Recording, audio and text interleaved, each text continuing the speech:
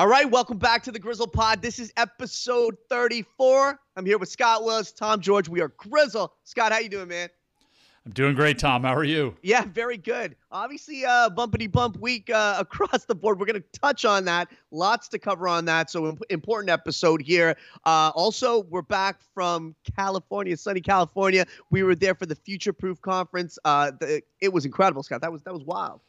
Man, it's the future of wealth management, asset management, investing conferences.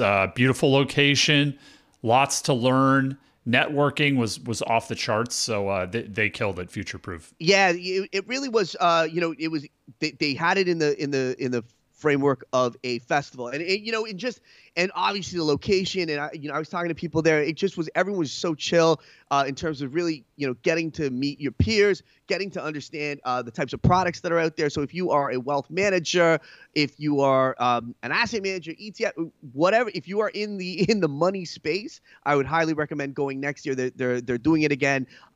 We were fortunate to be a participant in the first year, and wow, man, what a production that was. It was incredible. Now, obviously, we got to thank our sponsors. Our main sponsor here for the pod since we started going was YCharts. Can't thank them enough. Scott, we use them in a plethora of different ways. Yeah, so you guys hear us, we talk about, equities mainly with YCharts, but these guys are no slouch when it comes to bonds and economic data. We're going to talk more about the economy today and bonds. So I would definitely check them out as well if you're a bond guy, or if you just want to, keep up on what's going on in the economy, all the important data. YCharts is still our go-to with all that stuff. Yeah, for sure. And the other part too is that they're great for if you're covering ETFs, you're covering funds, et cetera, and putting it all together. And basically they've got great portfolio functionality there too. So if you haven't used they have a trial. Give it a try. Give it a trial. You'll see what you're missing in terms of whatever you're using right now. That's YCharts, our go-to. And then finally, the GRZZ ETF. That's growth and innovation at a reasonable price. Obviously, it's what we've been preaching. It's our go-to. We think, listen, we are in a world of things moving quickly, fast. You have to put a valuation lens on that, no matter what. This year, obviously, Scott, has been it's been a year that's showed that actually is very important. Yeah, exactly. I mean, growth is a theme that's not going away, right? You got to have growth, but this year has shown that you always need to keep valuation in mind. You can't ignore it. Exactly. And also, don't be so myopic about what growth is, right? I think people are very focused on this, almost like, I want to even say it was like a fictional-esque sci-fi novel. The more right? sci-fi, the higher valuation it got at a period in time, 2020, 2021. Exactly. And while we look at all this, we're just like, listen, there's significant growth in other verticals that aren't, that wouldn't be fitting into a sci-fi novel, but clearly are very important, like electric metals, like natural gas. All of these sorts of things matter just as much, if not more, in the sense that you can't create these fancy things without it. Also, people forget sci-fi sometimes it's risky, right? You think of the movie Interstellar, they're trying to do all this crazy stuff. That was some risky stuff, right? So sci-fi isn't always like a lot of upside. Sometimes there's a lot of risk that comes with it too. For sure. And the biggest risk, Scott, is cash flow or lack thereof, right? And you're trying to build something crazy, but you'll never get there. Yeah, exactly. That was a big, for us too, right? We understand that obviously companies that are growing quickly, it may not be reflected in the next 1 or 2 years of, forecasted cash flow growth, and we get that, right? If you were looking at that, you would have missed the Googles, you would have missed the biggest growth stories, the Amazons. So how do you compensate for that? Well, it's not to look in a time period that's greater than 10 years. That's an abyss, right? But there's a sweet spot, and we think that sweet spot's in the 4 to 6 year period. Yes, exactly. So Scott, you want to hit him with the agenda? We got a jam-packed schedule today. Yeah, so we had some people asking us to talk about the market sell-off, what's going on in the market. So we're going to do a quick review, kind of break down what we're seeing, why we think this is all happening.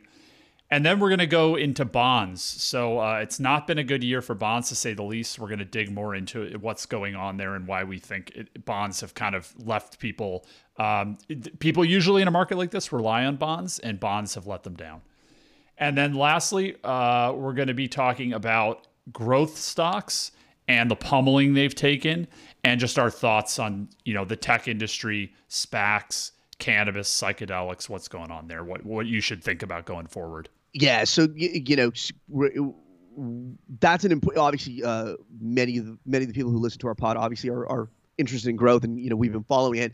Market environments change clearly, right? And I think this is going to be an important episode to think through your own portfolio of growth stocks that you own, if you do own them. But it really just how you want to parse them apart, right? And I think that important conversations around how you look at that. But it's and we're about to release a short white paper about this specifically. There's a couple coming out, Scott. Actually, we're prolific. Scott, we got a month of writing ahead of us. So we got the quarterly we got the quarterly letter that's literally like once the puck drops, so if you will, right? Once the September 30th comes around, that we'll be writing that quickly, and then we have a couple white papers to drop in next month as well, so stay tuned.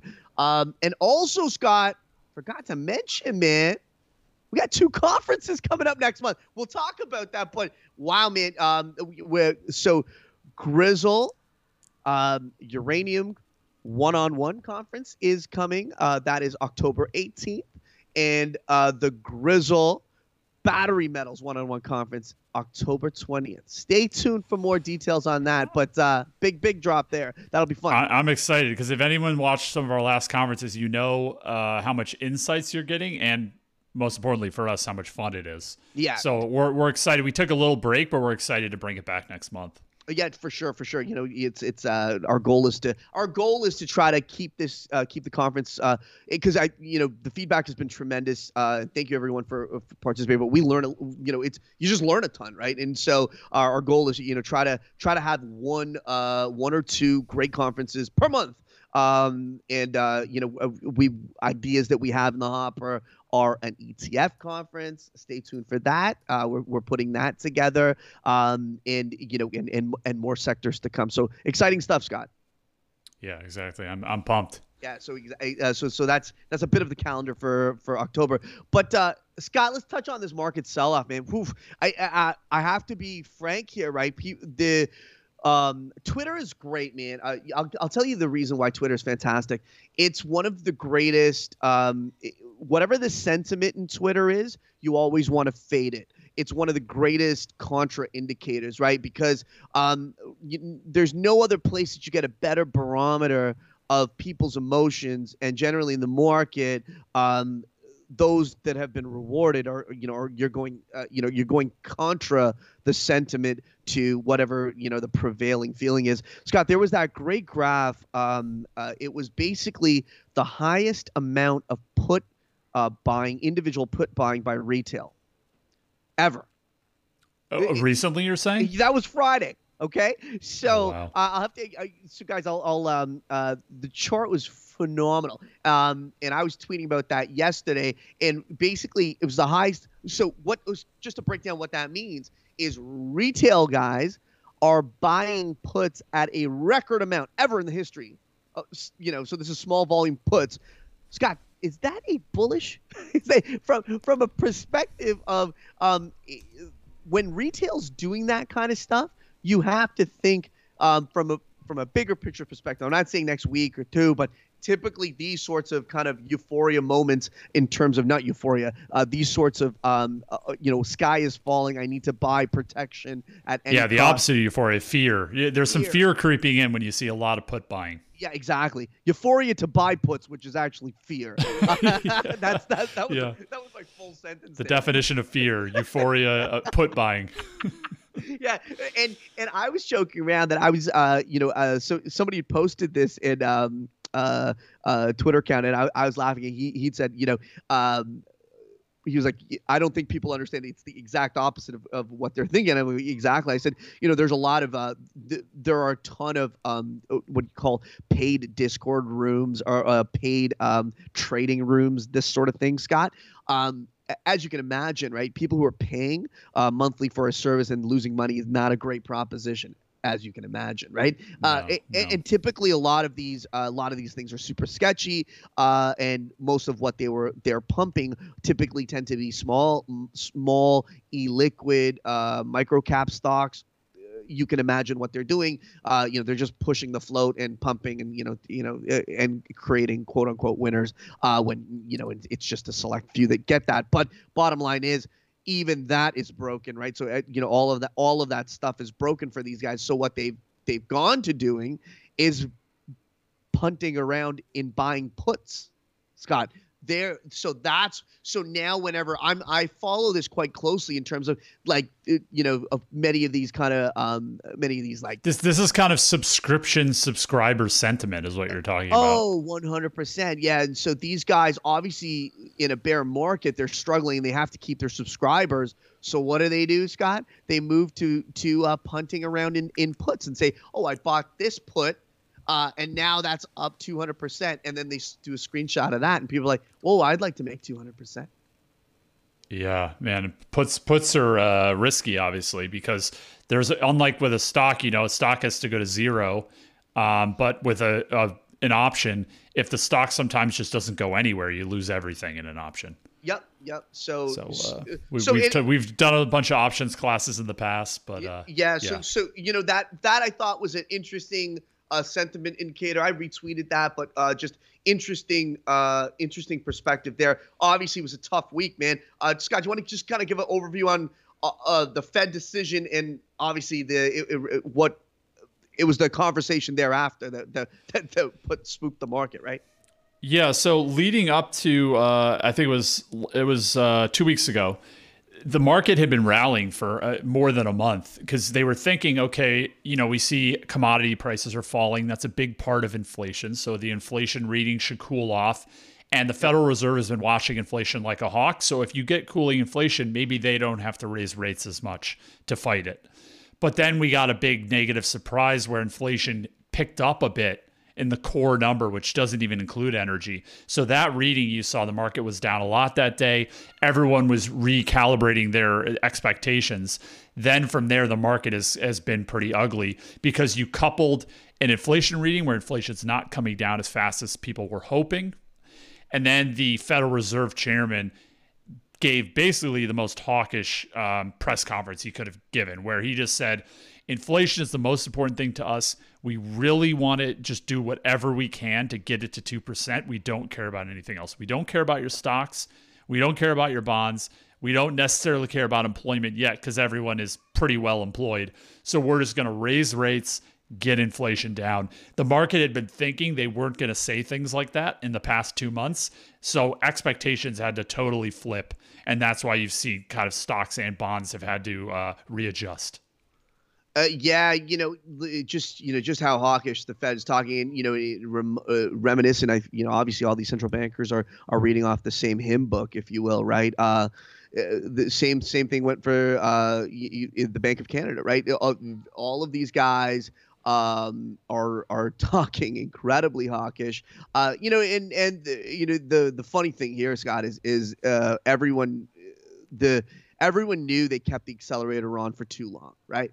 That there was no reason to have rates as low for as long after the pandemic. And now it all comes to roost. Incredible. Yeah, now you got to overcompensate, and all the big money guys like at Future Proof. There was the bond king Jeff Gundlach was speaking. He's one of the best performing bond managers in our lifetimes, and he's thinking the Fed may end up raising rates more than they really need to, causing some pain.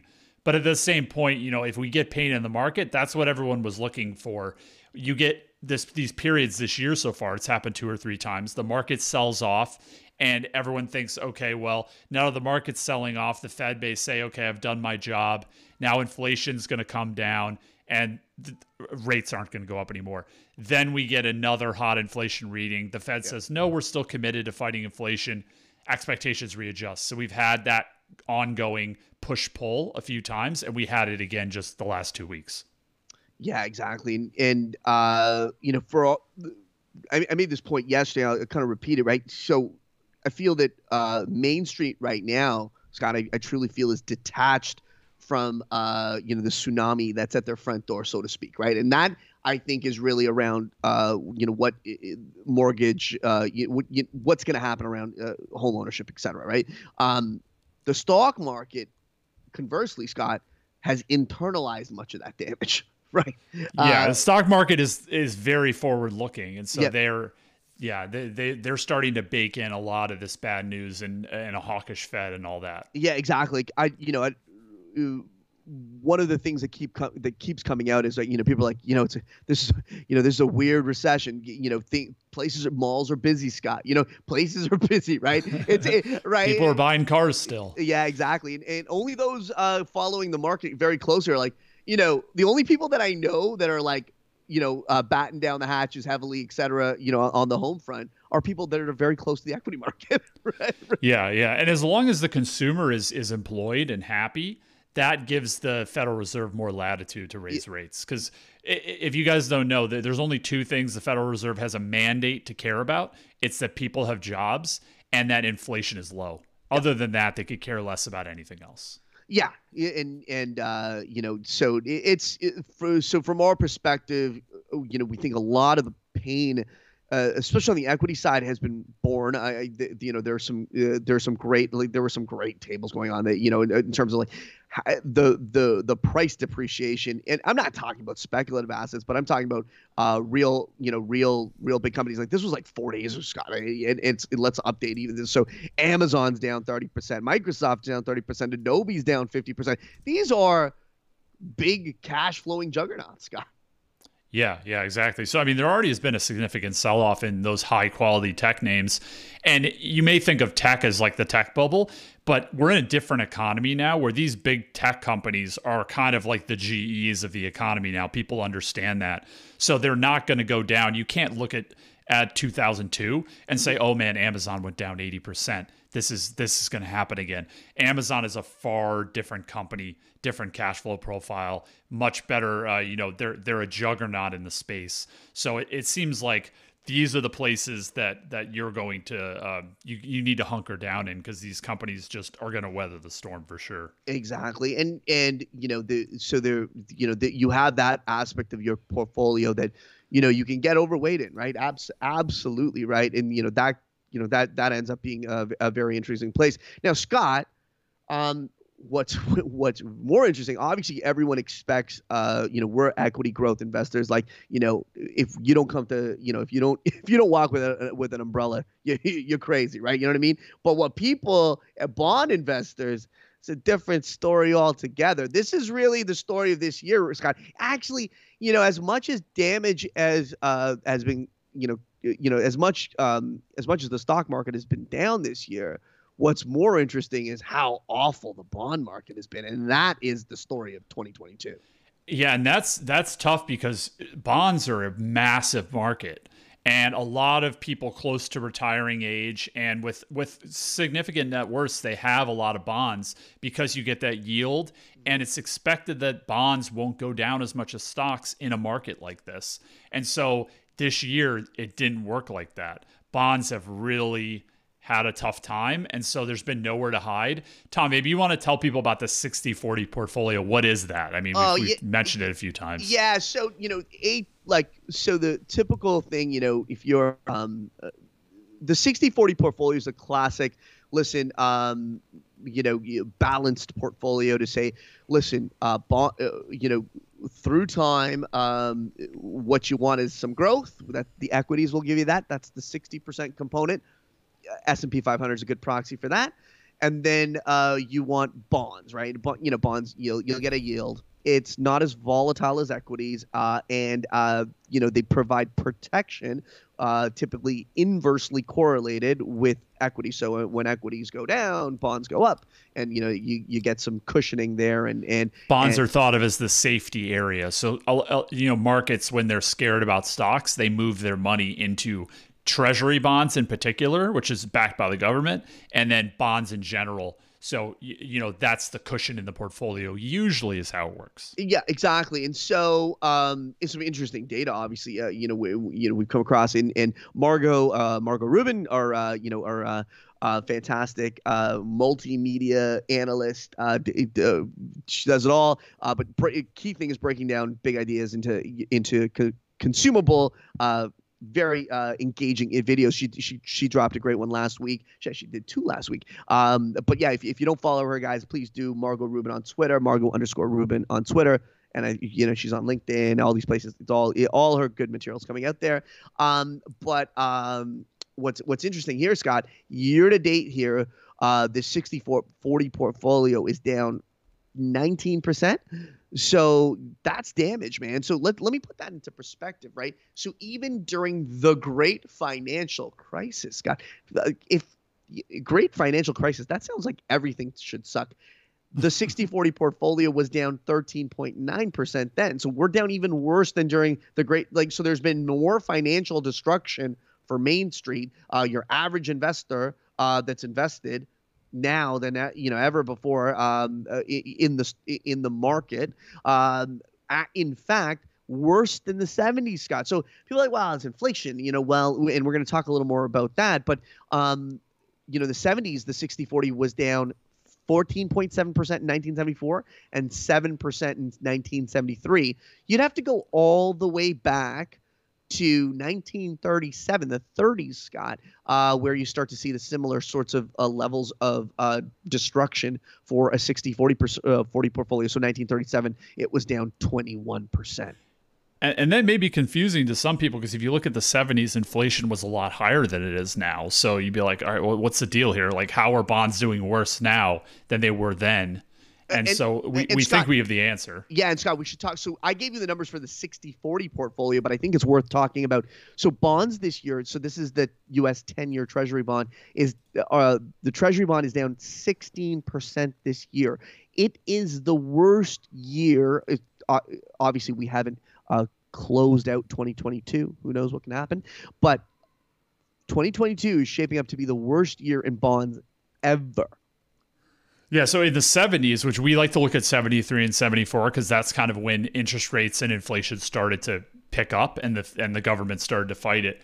What's funny there is if you look at the 10-year bond then, it was actually up in both years. So those bad returns then came from the stock market, and we're seeing that again. The stock market is down, but there's certain factors happening where bonds have just gotten pummeled this year, unlike in the 70s.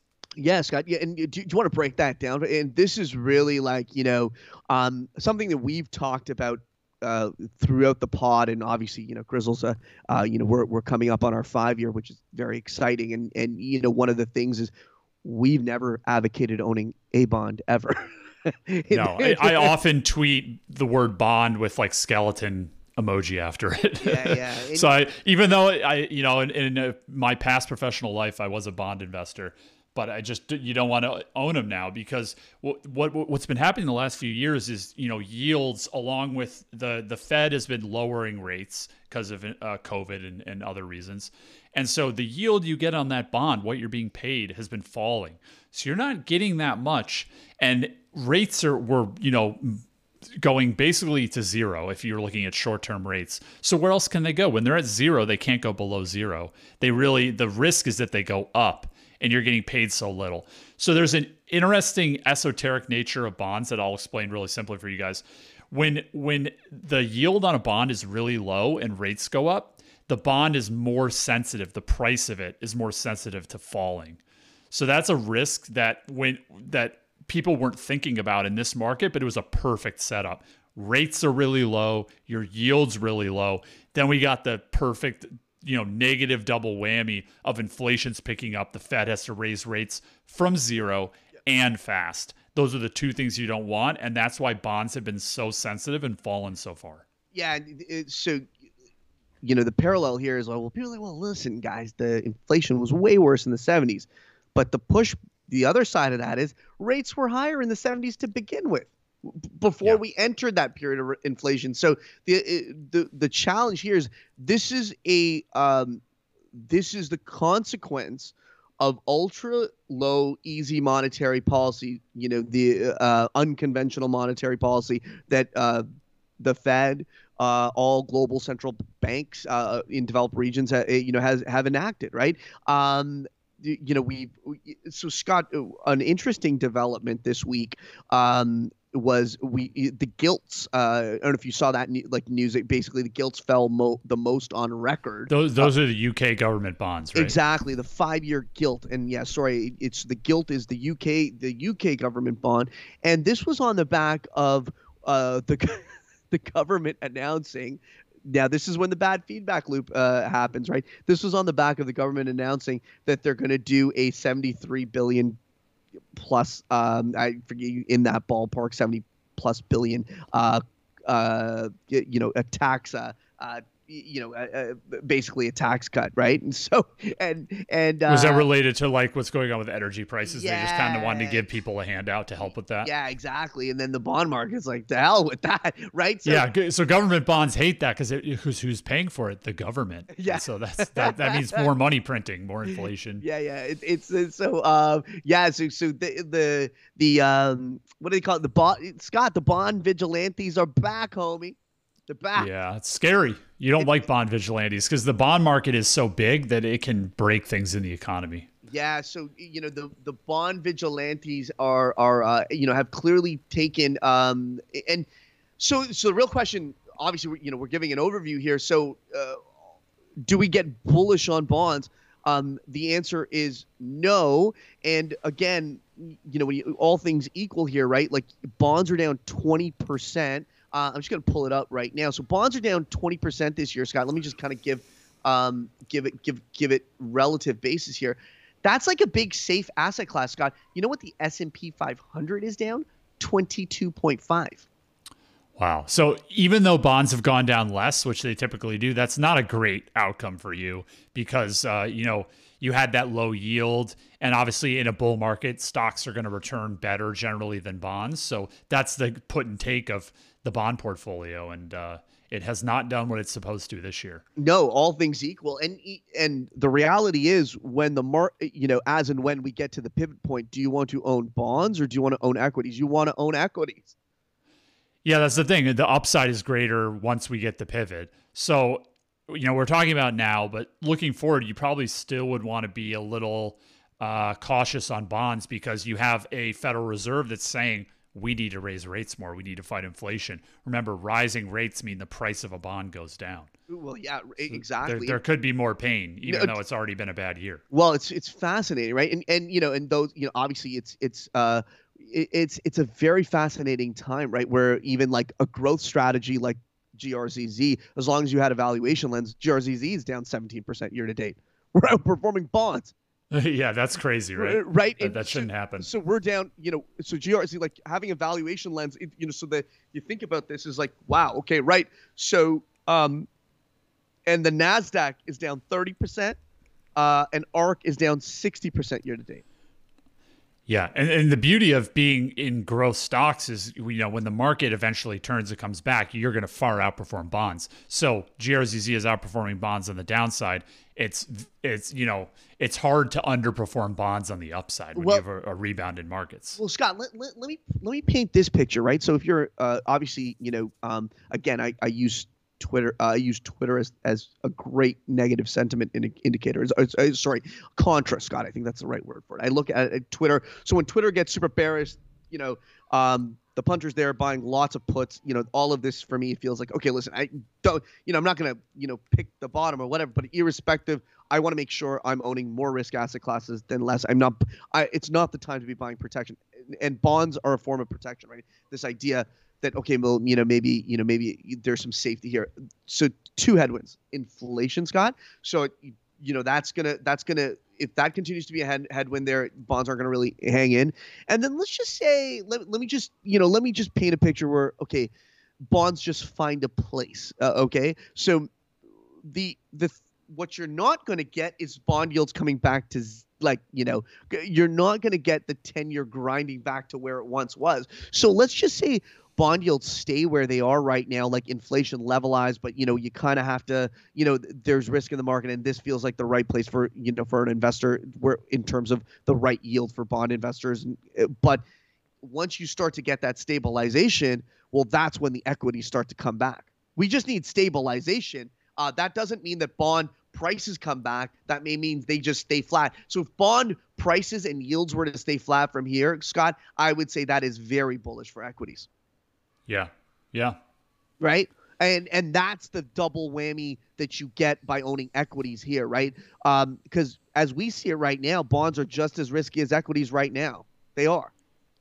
Yeah, all the fundamentals that are negative for a bond investor are playing out continually here. So yeah, you got to be very careful with bonds. Yes. So yes, guys, hopefully that breaks all that down. But it's a critical. I know a lot of people just kind of a big part of the wealth management kind of machine. We just came back from Future Proof, but many people are not getting that bespoke.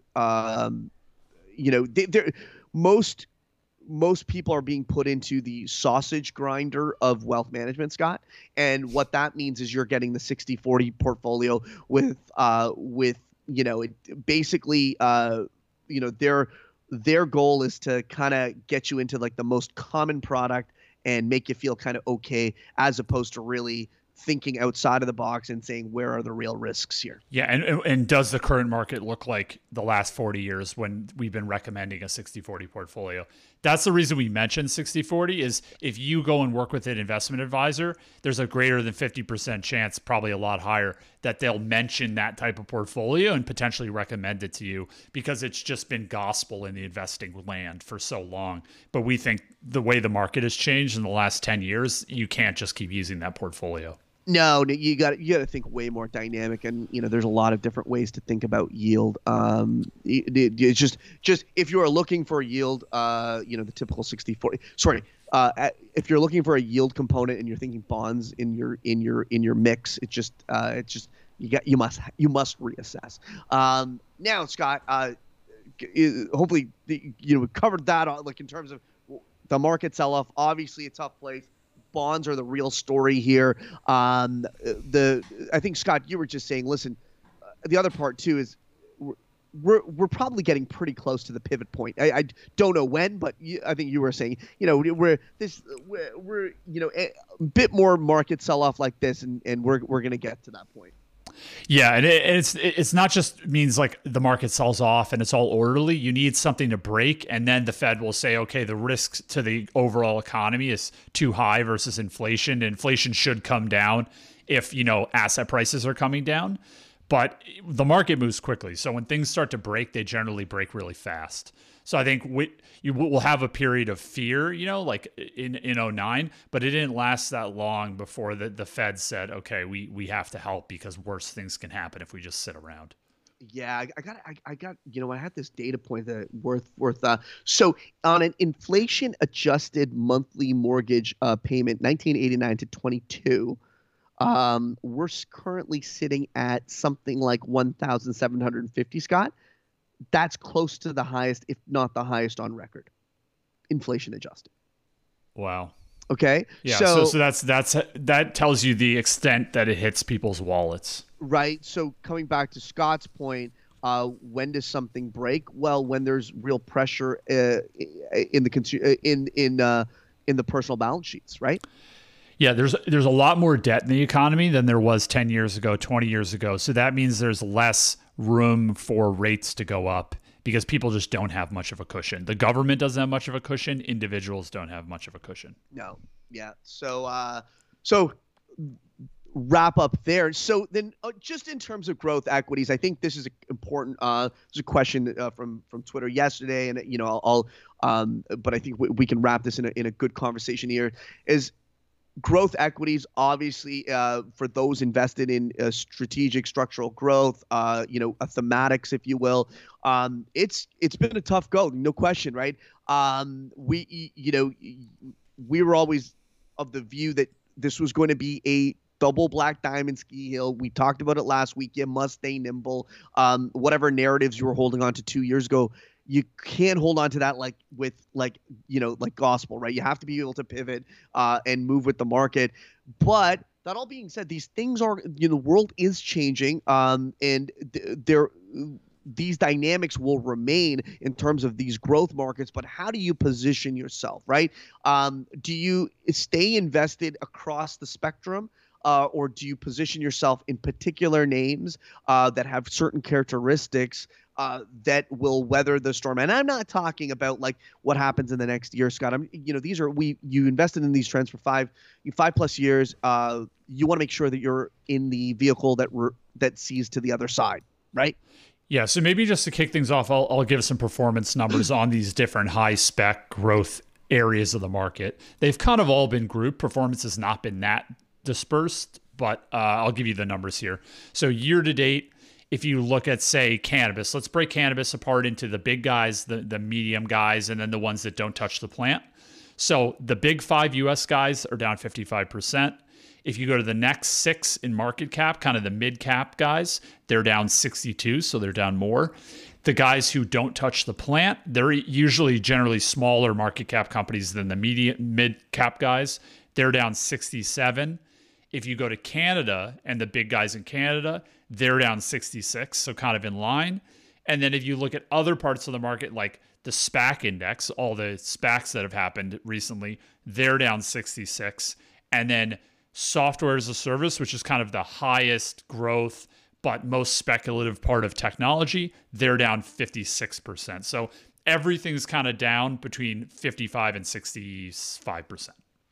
Yeah, and the question really is, how do you insulate yourself here, right? And I pointed to that data point right here, where basically you're seeing high quality companies that are down quite significantly, right? And so let's even use the cannabis example, right? So your big 4, big 5, whatever, right? They're down. What did you say? Just over 50%. 55. 55.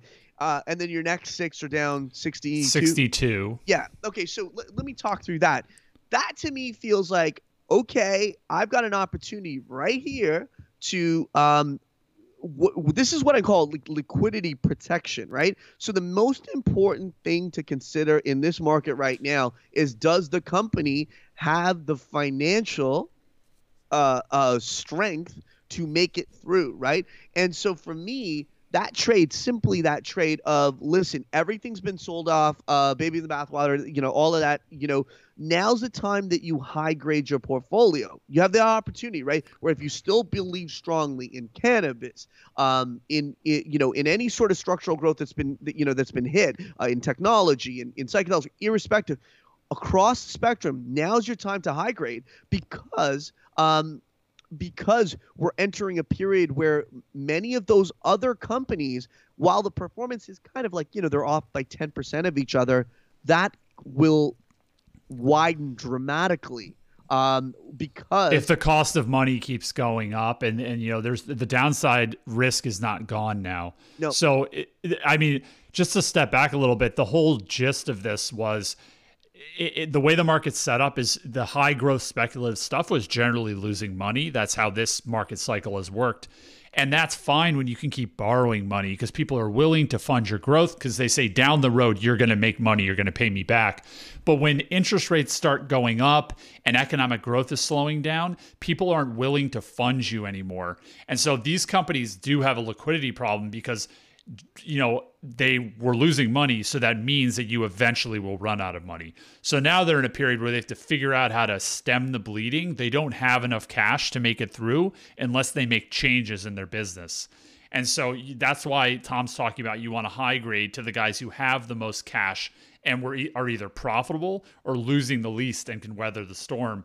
Because if there is more downside, these guys are used to borrowing, but they can't anymore. So technically, you used to say, okay, I've run out of money, I'm going to go to the market, borrow some more. But in this type of market, when you run out of money, you go bankrupt. Right. And that's a binary situation, Scott. And you don't want a lot of binary in your portfolio. No. So we've been having some questions about cannabis, so I can just talk specifically to how we think about cannabis. Tom, why don't you talk about the portfolio aspect we were saying, about high grading, how that applies to say in an ETF versus individual stocks? Yeah, like so, because so the way to think about it too is a lot of these growth a lot of these growth thematics, they typically have a large ETF around them, right, Scott? They typically would have, they typically, obviously cannabis has one, and so they typically have this big vehicle that kind of gets the money into the overall sector. But one unique part here is that in a bear market, what ends up happening is if there were to get a redemption wave, and potentially, we could start to see one in cannabis, et cetera, what ends up happening is that, typically it's a slice across the whole portfolio. Or you can try to, protect a little bit, in the sense you'll start to sell. The portfolio manager of the ETF or of the fund will try to sell off the larger, more liquid names, that would have, less price impact. But at some point, they can't have a portfolio of all small micro caps that are potentially on the verge of bankruptcy, right? That's not a good look. So at some point, you kind of have to face the piper and start to sell off those smaller names as well. So I inherited a portfolio. It was a precious metals portfolio that Scott, this exactly happened to the previous portfolio manager of that portfolio. There was a bear market in gold. Look, and you know what happened? Redemptions came, Scott, and what happened, right? You would end up having to, so the PM would have to sell the larger names and then make the portfolio look, so now the portfolio was a terrible portfolio. Do you know what I mean? So you're selling the better stuff you own fundamentally, and so you're left with the worst stuff. Exactly. And you know why they weren't selling the small stuff? Because they knew it would have an outsized impact on their own performance, because it would go into a market of no bid ask. Yeah, so basically what you're saying is if these ETFs that are big players in the market get redemptions, that would put even more pressure on the individual stocks. So it may first put pressure on the big guys, higher quality, then it will trickle down, and overall it could have another kind of sell-off like effect on the whole market. Yeah, well, on specifically these smaller names, because they don't just go down in an orderly fashion, they gap down. Yeah, and there's not much volume in cannabis land. Even if you look at the biggest guys, it's very small compared to normal stocks on big exchanges. Yeah, so these small guys can move quick. With like individuals, someone who has, 100K and can throw it out in one day, you can move the price of these stocks. For sure, right? And so listen, you don't want to be diversified in a market like this. That's contra. You actually want to be in the highest quality names, and that means you may have 4 or 5 positions. Simple as that. That's the cleanest positioning right now, flat out. And I have some advice on, if you're looking at those big ones, what the reality of the market is, even these big guys, the good thing is their underlying businesses that they own today are profitable. You see some of these guys could have like 30 to 60% EBITDA, which is basically cash flow margins. But the problem is they're growing and they're buying new things that don't make money yet. So that's why it can look worse than it is. But so in this market, unfortunately, these guys, they don't have any write-offs they can take. So their tax rates are between 60 to over 100% of what their profitability is. And that's just when you can't take the write-offs. They pay way too much taxes right now, and that's not going to go away unless something changes in Washington. So on a cash basis, a lot of the big cannabis companies don't actually make money. So what they have to do is they have to cut back on growth. That's really what you want to see. You want to see a good cash balance, and then a company that's willing to maybe move into a few less states right now and just focus on harvesting the cash flow they have. Because again, you can't borrow from the market. For the last 8 years, the cannabis industry is used to that you can keep borrowing and growing that way. We could be in for a period where you can't do that. So you can't play the same game when the backdrop has changed. For sure. It's you have to continually reassess the market in terms of what the market's giving you. You don't get paid for growth here. Growth is a liability because it means you're spending a lot of money. Yeah, and that's okay, right? Like as a growth investor, Scott, I'm totally fine with a company acknowledging the dynamic has changed. Their multiple, it's not really pricing them as a growth stock anymore. So you don't have to be a growth stock for a little while. If that No, yeah, means there's not really downside to, if you look at cannabis prices, they're so beaten down and the multiples are already low. If you're one of those big CEOs, you don't have to worry about the stock taking a hit because you're not going to grow. It's not that you don't have to make that decision anymore. The market's made it easy for you. You just need to survive until we get that legal change and cannabis reaches its potential that everyone who's been in it thinks it can. Yep. So just pull back a little bit. Don't keep growing. Exactly. And then the other side too, this is again the advantage of owning the bigger guys, right? Which I've seen in commodities numerous times, is that bear markets are phenomenal for the cashed up leaders, right? Because they don't actually have to use their cash; they can use their shares to acquire the rest of the industry. Yeah, and values are probably getting very exciting if you want to move into new states. So that's the one thing these guys are seeing. Oh, I paid $100 million for a license last year. Now I can get it for 40. Yep. But at the same time, if you don't have a ton of cash, you got to wait. Yeah, totally. You got to make it through so you can buy that asset eventually. So yeah, and so when we think about technology, look, we just saw the big one for Adobe. And Scott, you like that acquisition? Oh, love it. When the market hates it and I love it, that's a good setup. Right. And so from a numbers perspective, Scott, it you want looks to talk bad, about the acquisition? What was the acquisition? Just give everyone a little bit of an overview of that. Yes. So Adobe, is if you're a creator in the creative economy, which is becoming a bigger part of the economy with, everyone who has kids who are teens, they probably say they want to be a creator and make stuff on YouTube. They're like the go-to, that they have all the tools. But there was an upstart called Figma that does the same thing. And their big claim to fame is that it's all online. So you can collaborate. Say you and a friend down the street want to draw something on your computer. You can both be working at the same time and it keeps track. Adobe before was you had to write something, then send it to your friend. They'd edit it, send it back. So this is a lot more efficient. And they were gaining a lot of customers. So really it was on Adobe. They couldn't really build it themselves. It's just they have too much infrastructure at this point. So they went out and said, we got to buy Figma because they're a tough competitor. So now they basically have gotten rid of their toughest competitor and they have them in the fold of Adobe. So it's just made them an even stronger player, really. They had to pay a lot of money for it, but when you look in the future a few years, it probably won't look that expensive. And that's the other part about this is it's like, the winner take all nature of technology is that, like, how do they even have all this cash to begin with, Scott? Because their business was such a juggernaut, right? This is like, they just had this kind of money lying around. Boom. Yeah, they already had a strong market position and were making lots of money. And so this just makes sure that the status quo continues, which is very good for the company. And so the market has been selling it off because they paid a lot of money, some of it in stock.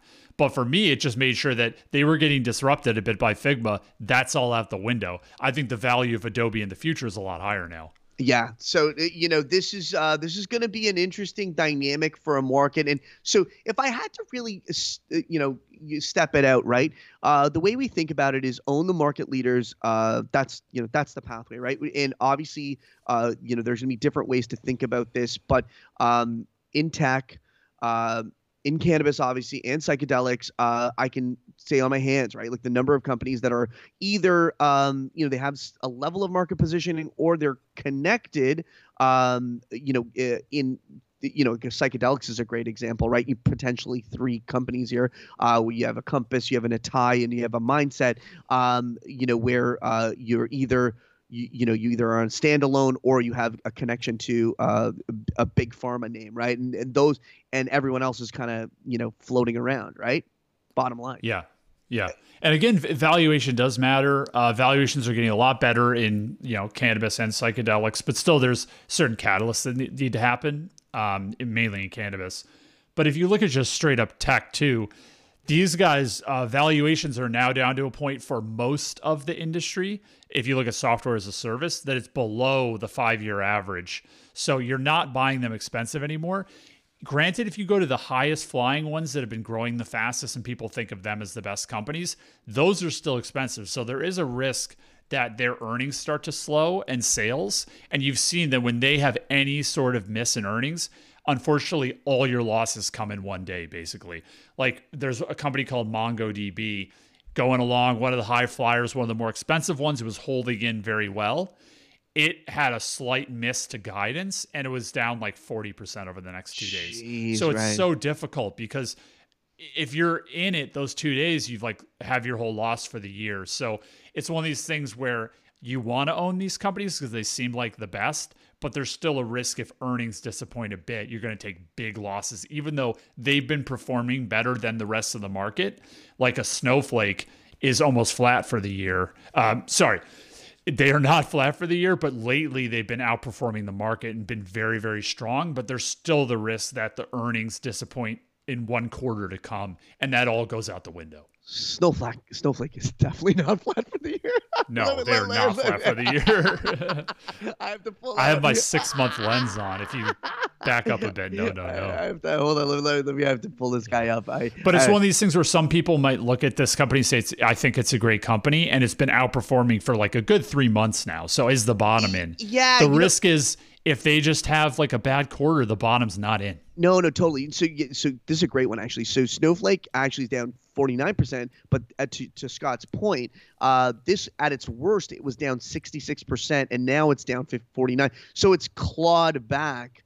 And every day recently, it's been very strong. Like when the market's down 2, it might be flat a lot of days, which is very, very strong. But it doesn't mean that people, the market's tough. You don't really know what the future is going to bring. So no, and there, and I'll in terms of wrapping it up with respect to the pod and bringing it all full circle. When you look at it through a valuation lens, just to put it into perspective, we have half the multiple of the NASDAQ. We have half the multiple when it comes to price to sales and price to earnings of the NASDAQ. And that has directly translated to protection with respect to drawdowns and downside protection. How does that work? Well, it's simple, right? When valuations don't matter until they matter, right? And when what Scott's saying with Snowflake, well, let's use the MongoDB example, but same for Snowflake. The valuation multiples are so bloody high, you don't even know where to reset the thing, right? That's how the bottom comes up. The bottom comes out because valuation is an elevator down when it's already so stratospheric. Yeah, so valuation is expectation. If valuations are high, it tells you that expectations are high too. Right. And so that's why you can get stocks that can still fall a lot if the company doesn't meet those high expectations. So that's what makes me nervous in this market. From these companies, we haven't seen slowing earnings from them. They still have been raising guidance. So you see that the consumer is taking out more and more credit card debt. Mortgages are getting more expensive. That should mean that there's some weakness coming. So if the weakness does show up, there's going to be a reckoning for these stocks because they're not cheap yet. Yes. It just makes me a bit nervous. No, for sure. We're if you have a chance, you can see how we're positioned. That's all on our website. But we're just a heads up. We're going to continue. We're going to do like more kind of interviews also for the pod. I think that's a great aspect too, where we're going to just tap leaders in every respective industry, Scott, and just do one-on-one pod interviews with that. We thought that'd be a good way to just expand how the nature of how we do the pod as well. Obviously, you guys hear us talk, and it's always strategy, but also a good opportunity for us to tap leaders in different industries and hear how they're seeing the world as well. Yeah, it's nice to hear from subject matter experts. We have certain areas that we know really well, but we talk about a lot of stuff because part of it is we're just following everything for you guys, helping you make sense of it. But bringing on subject matter experts, you get to drill down a little bit more and you'll learn something. And these are the guys we trust, right? In terms of having a great look. So we're looking forward to expanding that. Be it strategic, et cetera, or CEOs. Whoever we're gonna try to bring them all through. But Scott, that's a wrap, man. That was a show. Wow, yeah, we covered a lot. If you guys, as always, you have any questions, you could find us on the internets. Twitter is the main place we hang out. So throw us some questions there, comments. And if you enjoyed the pod, please give it a like. That helps it. We got to raise it up the list so that everyone knows whose portfolio is hurting. They know where to go to get a little bit of that ointment, that aloe. That's right. That market aloe. Yeah, listen, we're always just gonna give a real talk, and that's we appreciate every the support for the pod. If all that we ask is that if you haven't already on iTunes, please give it the thumbs up. And B, if you can add a comment, that'd be wonderful. And then third, if you are not signed up, do consider grizzle.com/subscribe. And lastly, our YouTube channel, which we're going to put, we have put a lot of love into. We're going to continue to put much more. Margot has a fantastic series coming out, The Energy Fix. We got a big episode coming out this week. So please do go to Grizzle. It's Grizzle Media. That's the channel if you're looking for the URL. But if you just type Grizzle in YouTube, you will find it. And I'll also put and Tom, related to the conferences, where are the conferences? They stream on YouTube, and it's probably the easiest to stay up because if you follow our channel, you'll get an alert when it goes live and when the actual date and time is. So that's probably the easiest way to not miss one of our conferences. Exactly. And I'm going to put the links for all that I've just talked about at the bottom in the notes, the show notes here. So you guys will see that. And obviously it goes without saying, if you have any ideas, thoughts, requests, or just to say hello, feel free to reach out to us. Scott and I are, our DMs are open on Twitter. We're both on LinkedIn, but you can also just drop a line conventionally to contact@grizzle.com. All right, everyone. All right. Till next time. Oh yeah. Well, I'll last bits. If for YCharts, if you want to find out more, learn more, YCharts.com is where you go. And then for the Grizzle ETF, it's etf.grizzle.com. And if you wanted to see all that went down in Future Proof, you just need to go to Future Proof. Google that up. You'll find that easy. They're everywhere. Take it easy, everyone. Take care, guys.